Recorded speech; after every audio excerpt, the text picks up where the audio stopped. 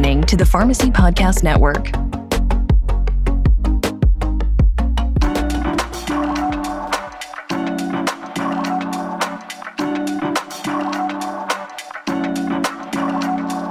The University of Illinois of Chicago College of Pharmacy received an unrestricted educational grant from the FDA REMS Committee to provide continuing education to healthcare providers on the safe use of opioids. This CE series used academic detailing to deliver educational content.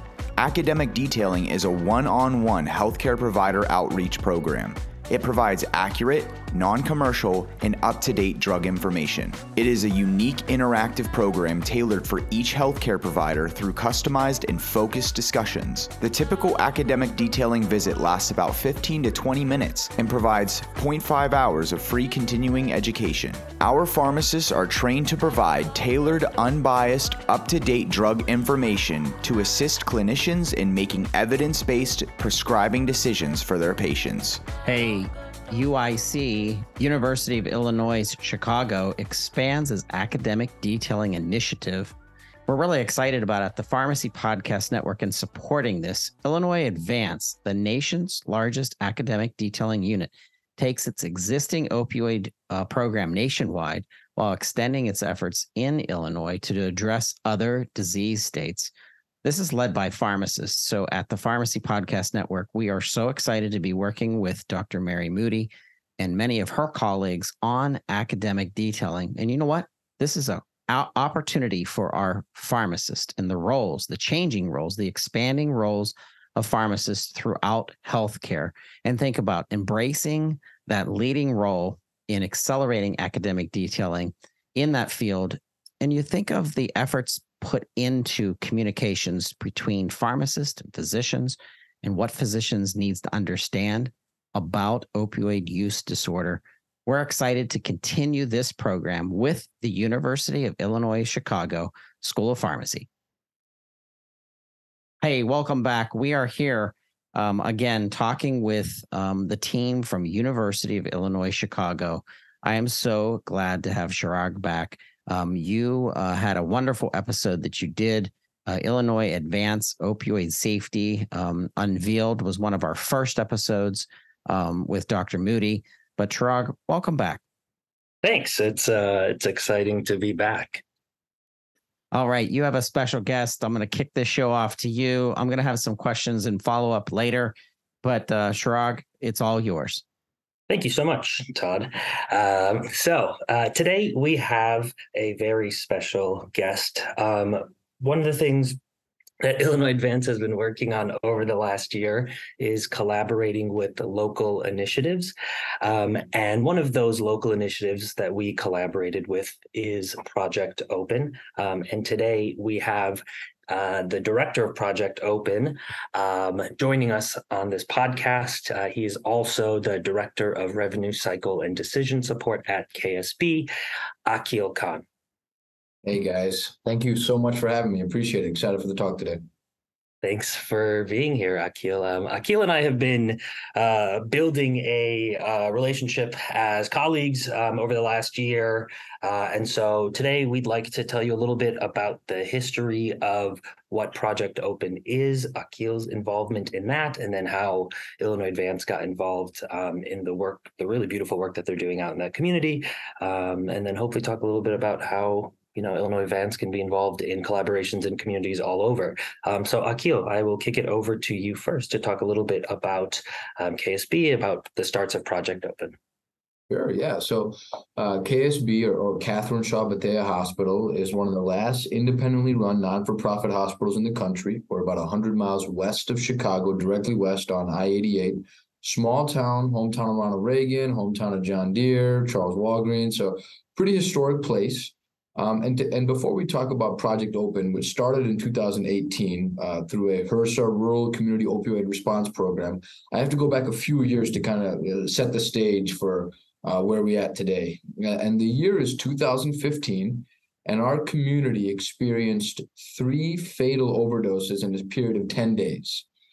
And that really got local officials, city administrators, public health, the hospital incredibly concerned about what the current infrastructure is around addressing opioids and overdoses.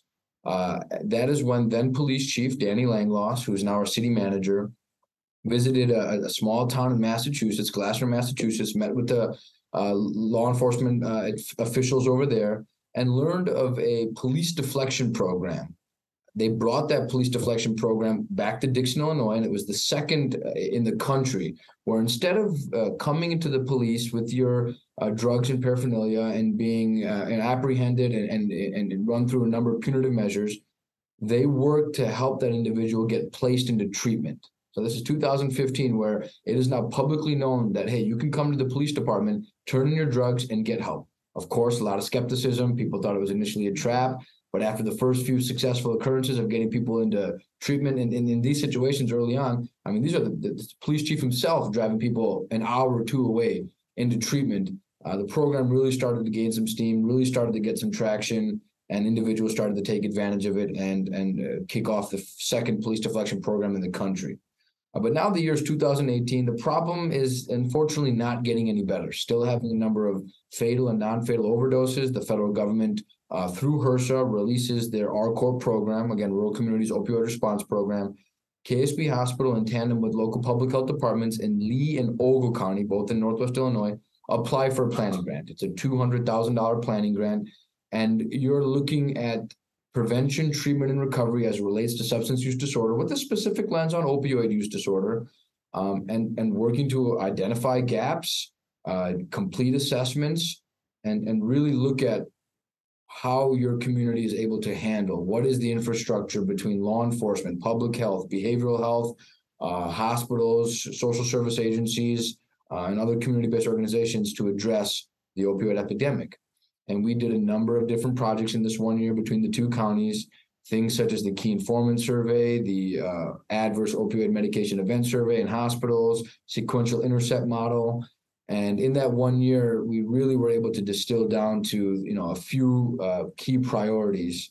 The fact that we, various agencies are tackling the problem in isolation, that we're not coordinating very well. We're taking care of the same patients, but in isolation, we're treating the symptom. Maybe could do better on treating the cause. There's a asymmetric availability of treatment resources between the counties.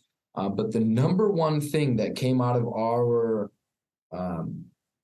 analysis and needs assessment, came from the Key Informant Survey, where we surveyed individuals who were actively using or former users.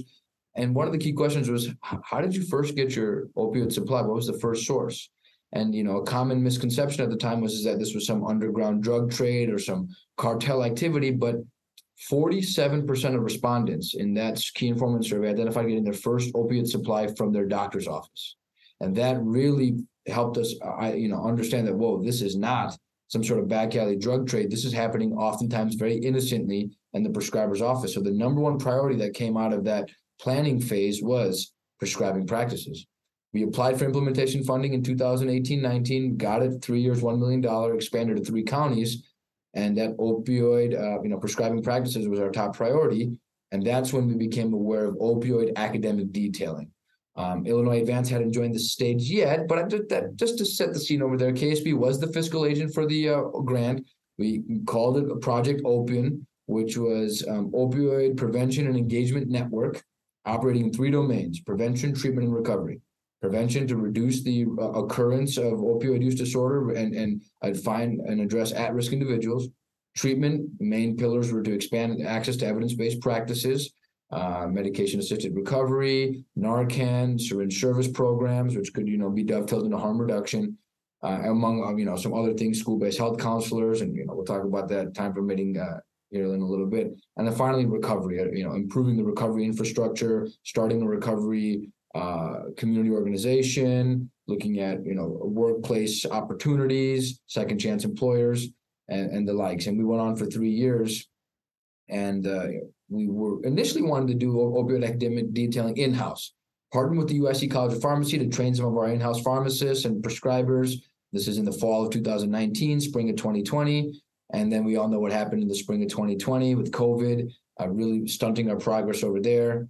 And then, yes, further down the road, we got connected with Illinois Advance, and very excited to talk about your guys' impact in our area. But hope that sets the stage for Project Open and our goal Started with trying to improve the infrastructure. Some of our outcomes were to reduce the occurrence of opioid use disorder, reduce the average day supply of opiate prescriptions, improve the recovery infrastructure with peer support, recovery coaches, and we have been chugging along ever since. Thanks for that history. That was really beautiful. That's I think one of the things that I really, really found, even outside of just our work, one of the things that I find really beautiful about the goals of Project Open is to unite communities and get multiple communities and multiple institutions and groups and individuals and large organizations working together. You had said earlier that different people were siloed. And I think one of the challenges with this work when you're trying to make some sort of large scale change is getting multiple people on board. I've been to a number of presentations where it's like a community trying to get together to talk about how can we all practice the same or similar, how can we at least have the same goal. And so what you all have set out in that area is really beautiful. And having detailed for 4 or 5 years and just gone to a lot of different clinics, it's really cool to see communities attempting to unite and multiple organizations attempting to unite and address something from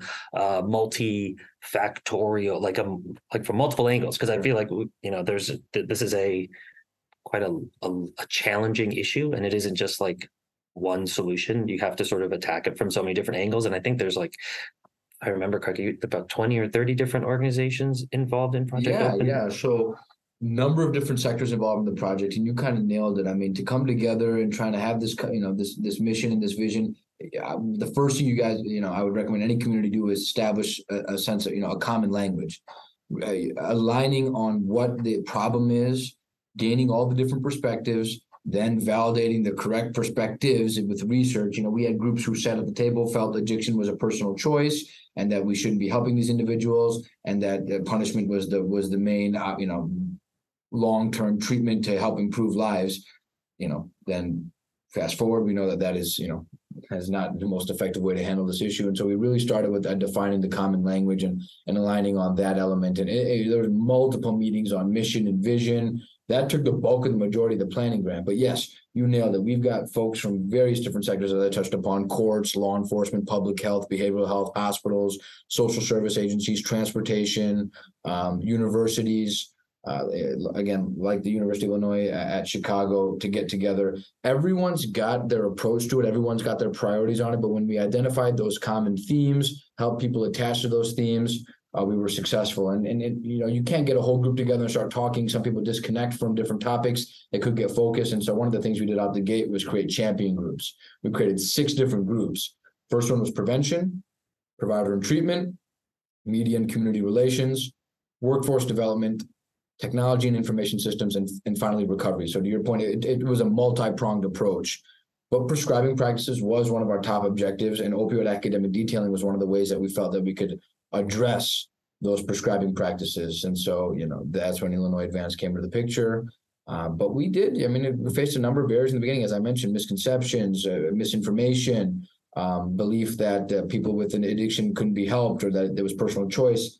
Then you show research of genetic predispositions and environmental factors that influence that, and how peer, as important as treatment is, peer support is equally important, if not sometimes even more important.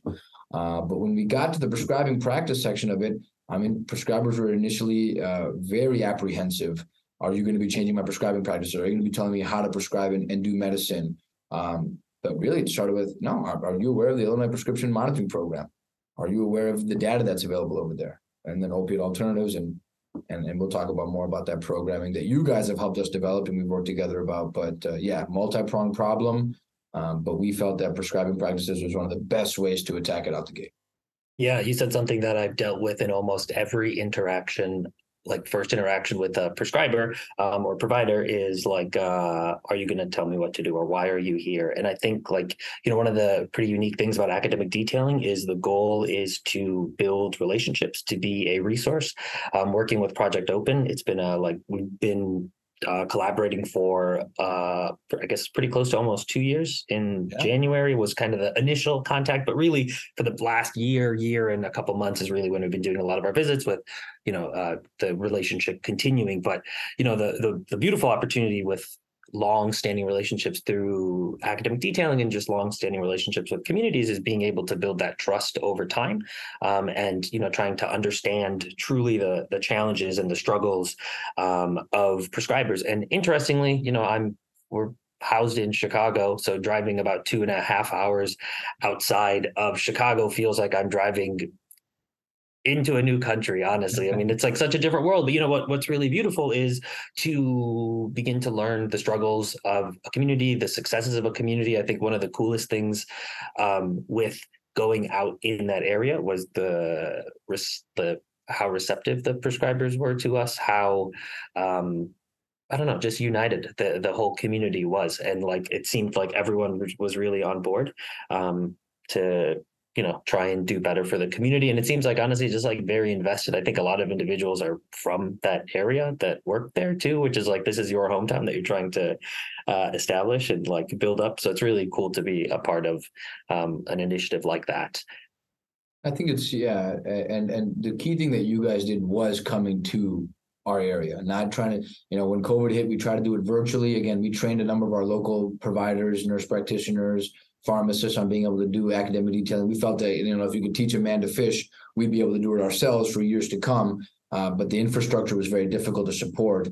When you guys came on site, met with the providers, very clearly shared the goals, laid the format of the program. It's really important to know providers want to do the right thing. They want to do right by their patients. It's do no harm.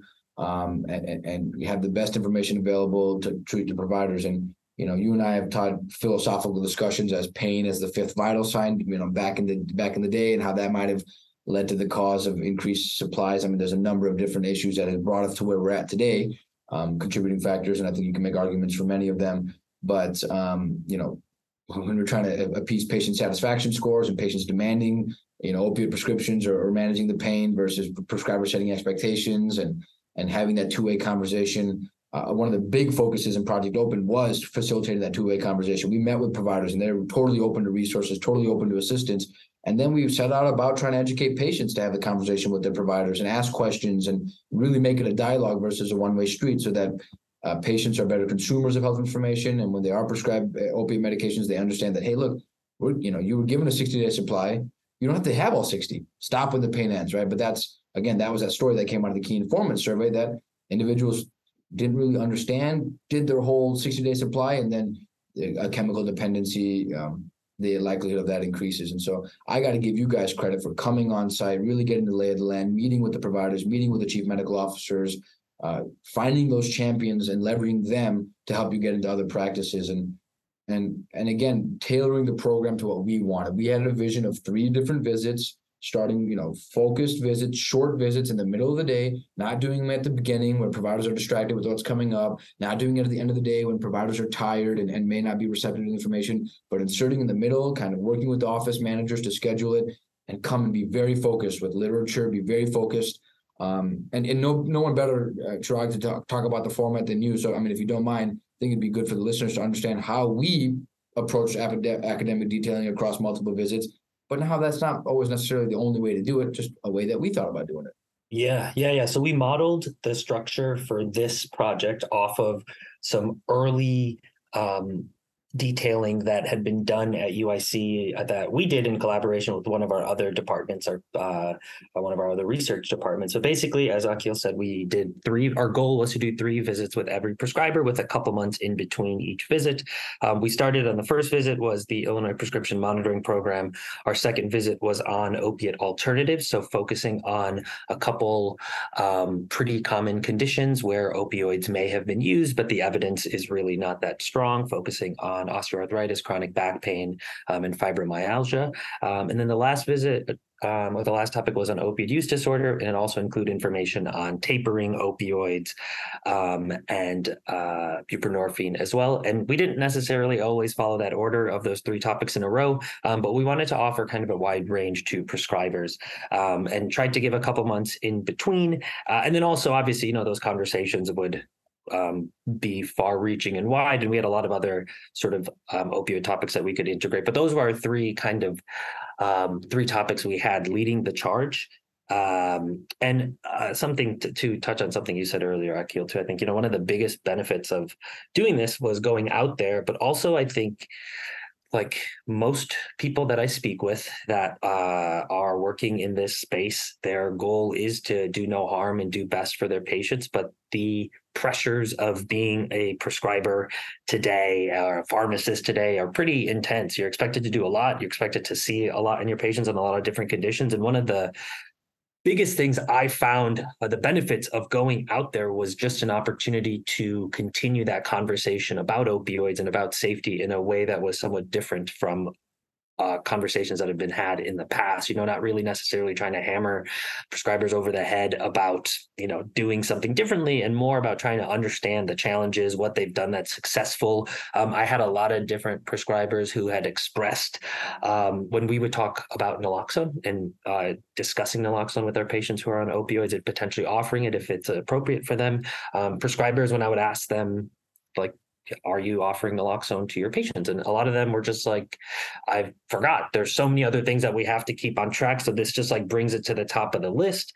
And so I think that's like a huge part of this is just going out there, engaging them in that conversation, and trying to just continue the conversation on opioids in a way that's a little bit more open-minded, a little bit more empathetic, a little bit more understanding, and us continuing to come back, I think, added to the validity of us and our work. So yeah, that was the three that we focused on. We definitely have a lot more topics on opioids as well. Yeah, and I got to give you major kudos. You become an ally and a resource. You came in with an inquisitive approach, asking questions instead of assuming that they're struggling with opioid prescriptions. Asking, how do you handle pain management? What do you do when a patient says this? And providing those resources. But again, it came from an asking a question standpoint to understand, not from a you're doing it wrong. And we've talked about this with prescribers. Opioids are not bad. They have a place in medicine. They're very valuable tools.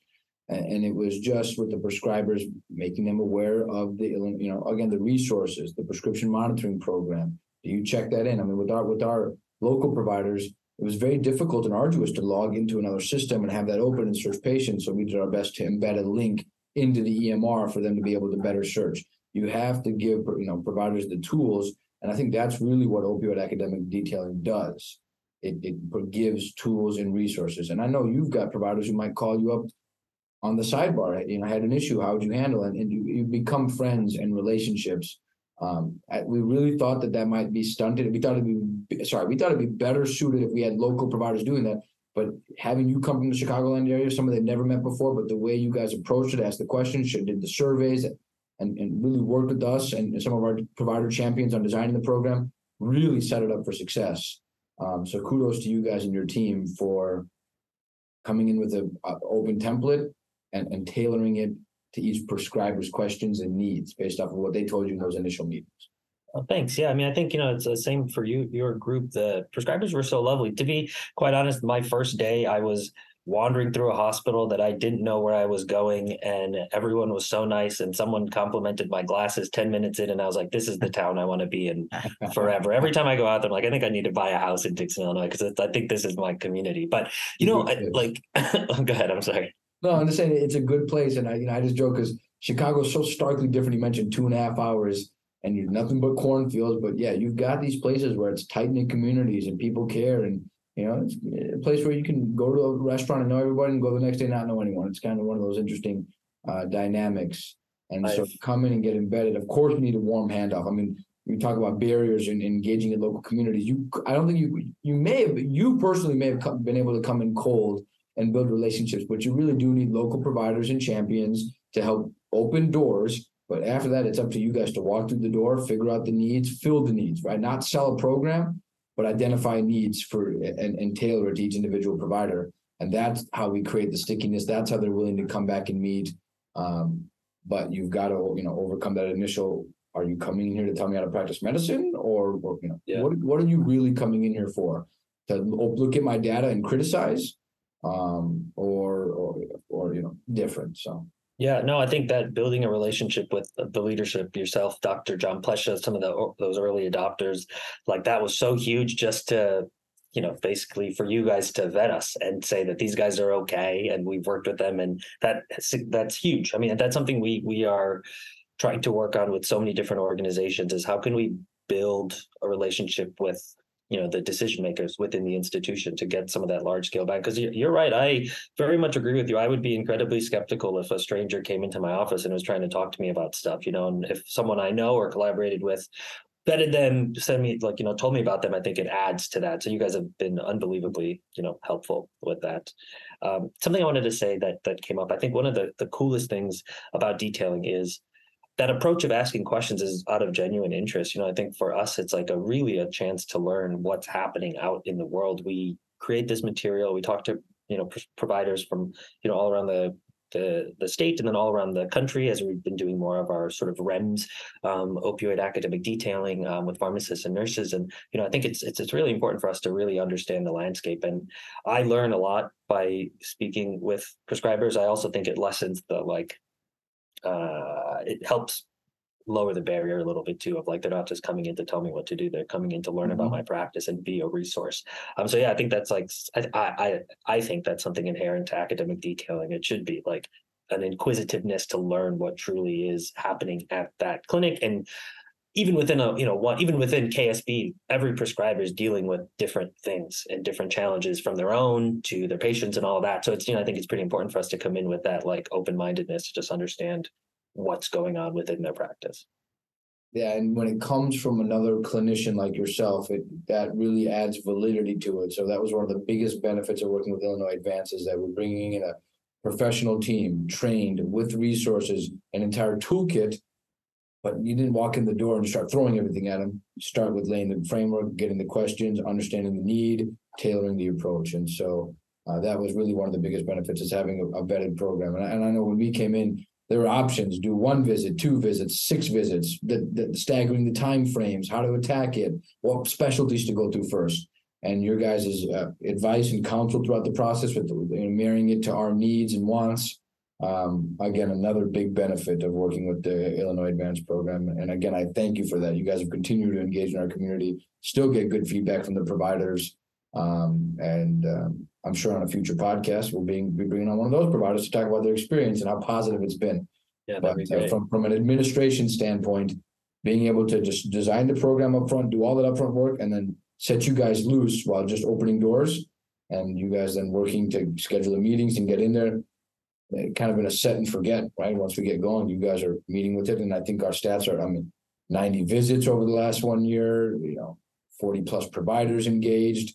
And our ED, we've seen a reduction in opiate prescriptions, a shift over to nitrous and different things like that.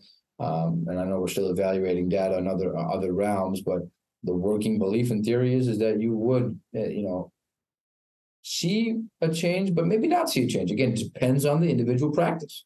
And that's what you just come in and do and assess and go from there.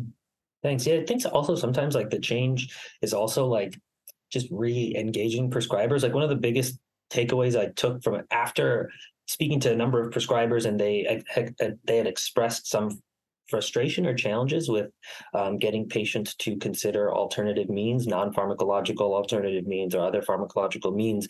One of the things that I ended up asking prescribers was, as a clinician, as a prescriber, what sort of space are we allowing our patients to think about their why, their reason for making change? Because I think it's easy to be hey, you need to do this because it's better for your health.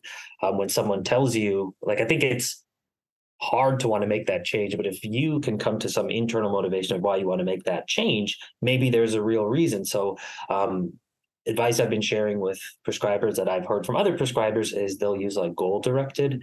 They'll set goals. So ask a patient, what is it that you want to do with pain reduction? Because realistically, you might not be able to get down to 0, but are you trying to run around with your grandchild? Are you trying to climb up the stairs? Whatever that is, and sort of letting the patient be a primary or have the patient play a primary role in that, and using that as a determinant if therapy is successful or treatment is successful. And I think that's been really interesting. And just to reiterate, thinking about what are we offering our patients in space, and thinking about their own internal motivations. So that just came from listening to some of the struggles of prescribers or challenges, and being able to reflect that. So that's been really cool, because that's insight that we can share with other prescribers as well. And that's part of detailing, is also what can I learn from prescribers to be able to share with other prescribers, and continue to add to that network, even with, institutions that are completely separate. It's a chance to be like, well, this worked in this area. Maybe this is something that can work for you. And so that's been really cool as well.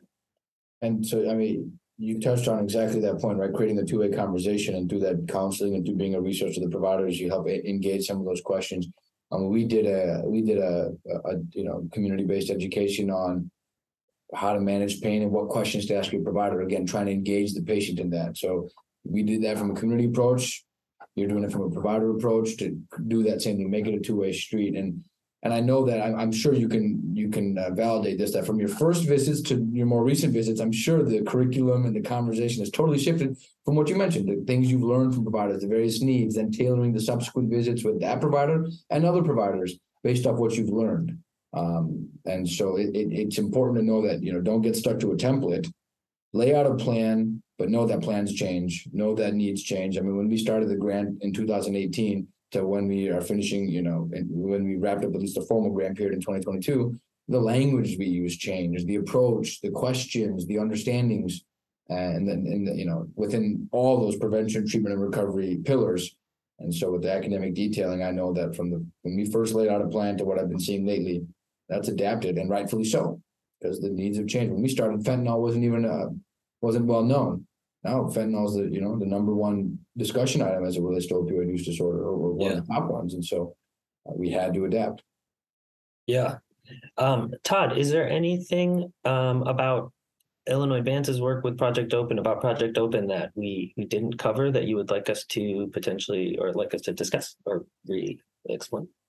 Well, I've really enjoyed the discussion. I see things from another perspective, which is the network that you're building within the state of Illinois. However, how do we take this program, and this is just a question for both of you, how do we take what you've learned and what successes you've had and push this through other states who may not have as refined or mature projects that you have through Illinois Advance and working with schools of pharmacy? Because I think it is imperative, I think it is critical that our future pharmacists understand the opportunity here to impact the realm of addiction and opioid use disorder specifically, and balancing that with not vilifying opioids in the hands of intelligent, well-documented, evidence-based treatment between a physician, a pharmacist, and the patient. And this is something that I'm very passionate about, because I spent years in medication-assisted treatment and really understanding the modalities and the polypharmacy and prescribing kind of getting out of hand by multiple physicians not really being documented, and how pharmacists were taking control of this. So I wanted the viewpoints of both of you. How do we expand this nationally? Greg, you want to go first, or on me? You can go first, sir. I think so you can have a program from a large university or from a state top down, but if the communities are not ready for it, they're not receptive to it, or they're not even open to it, or they're looking at other things, nothing matters. So to really get this into other communities and to get this in other states, it has to start at the grassroots level, right? And you've got to engage the key stakeholders. And oftentimes you do that by defining the need, and you do that with data.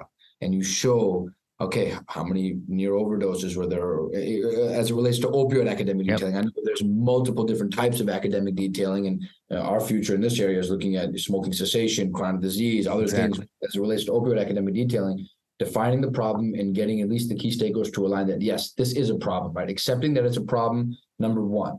Then assessing the problem with various assessments and surveys. And in that, I'm sure communities will identify, whether it might not be first, but it'll be somewhere in the top 10, that prescribing is something that we need to look at. And provider education, patient education is something that we need to address. And then that's when you can find a program like Illinois Advance. But if your hearts are closed and the minds are closed and the need is believed to not be a real problem, none of this matters. So you got to start with the community, define and agree on the need, and then work with champions. You've got to find provider champions. I was not a clinician. If I didn't have my champions, if I didn't have the chief medical officer or some of the key family med doctors who really helped us push and get in there and help us tailor the program, it would have been tough to get started. But after that, then it was a snowball effect. Then it was, hey, provider X introduce us to your partner, and other specialties, other hospitals. And it caught like a fire, but the communities have to be open to you coming in first. Yeah, that's a good answer. I like that a lot. That was great. I think a lot of the detailing end is somewhat similar too. I think so. If you already are doing academic detailing, and you have topics that you think are of value to the community, and you obviously created that topic because you think that is of value, I think just like outreach to organizations that work in that space, maybe just like reaching out to local organizations that help manage patients who are on opioids or taking opioids or struggling with opioids, I think is a good way to do some of that outreach. Honestly, we're part of a larger institution, so there was some like pre-existing relationships between some of the individuals that worked at KSB and some that were connected to the University of Illinois Chicago. But honestly, just outreach to different organizations and people in your community, if it's somewhat related to the work that you're doing. Like as Akil said, Project Open has like 20 different organizations that are focused on opioids, and so that's potentially 20 different organizations. If Project Open didn't exist as a one large umbrella network, one way that we could have started to do some outreach in that tri-county area of the Lee, Oakland, Whiteside counties, we probably could have just started reaching out to those individual organizations that, hey, we're an academic detailing group that does work within the space of opioids. Would you be interested in learning a little bit about our work and how we could help your community? Would be potentially if a structure like Project Open didn't exist. If you are very early on in your process and you're not an academic detailer, I would say there are training organizations like NARCAD that can train you to do some academic detailing if you're interested in learning this sort of work and learning this sort of communication approach. So there's definitely a lot of different ways to do that. I think one for us, persistence. I have legitimately sent hundreds of emails to so many different prescribers as part of this project over the last year, just trying to get people to respond. Keel's, helped out with that too. So I think persistence is a really big thing. And just like reaching out to anyone that is willing to listen, because I will be telling everybody about the work that we do. And we have a hat for work that I wear even when I'm just out on the weekends. And so there's always just opportunities to try and let people know who we are and what we're doing.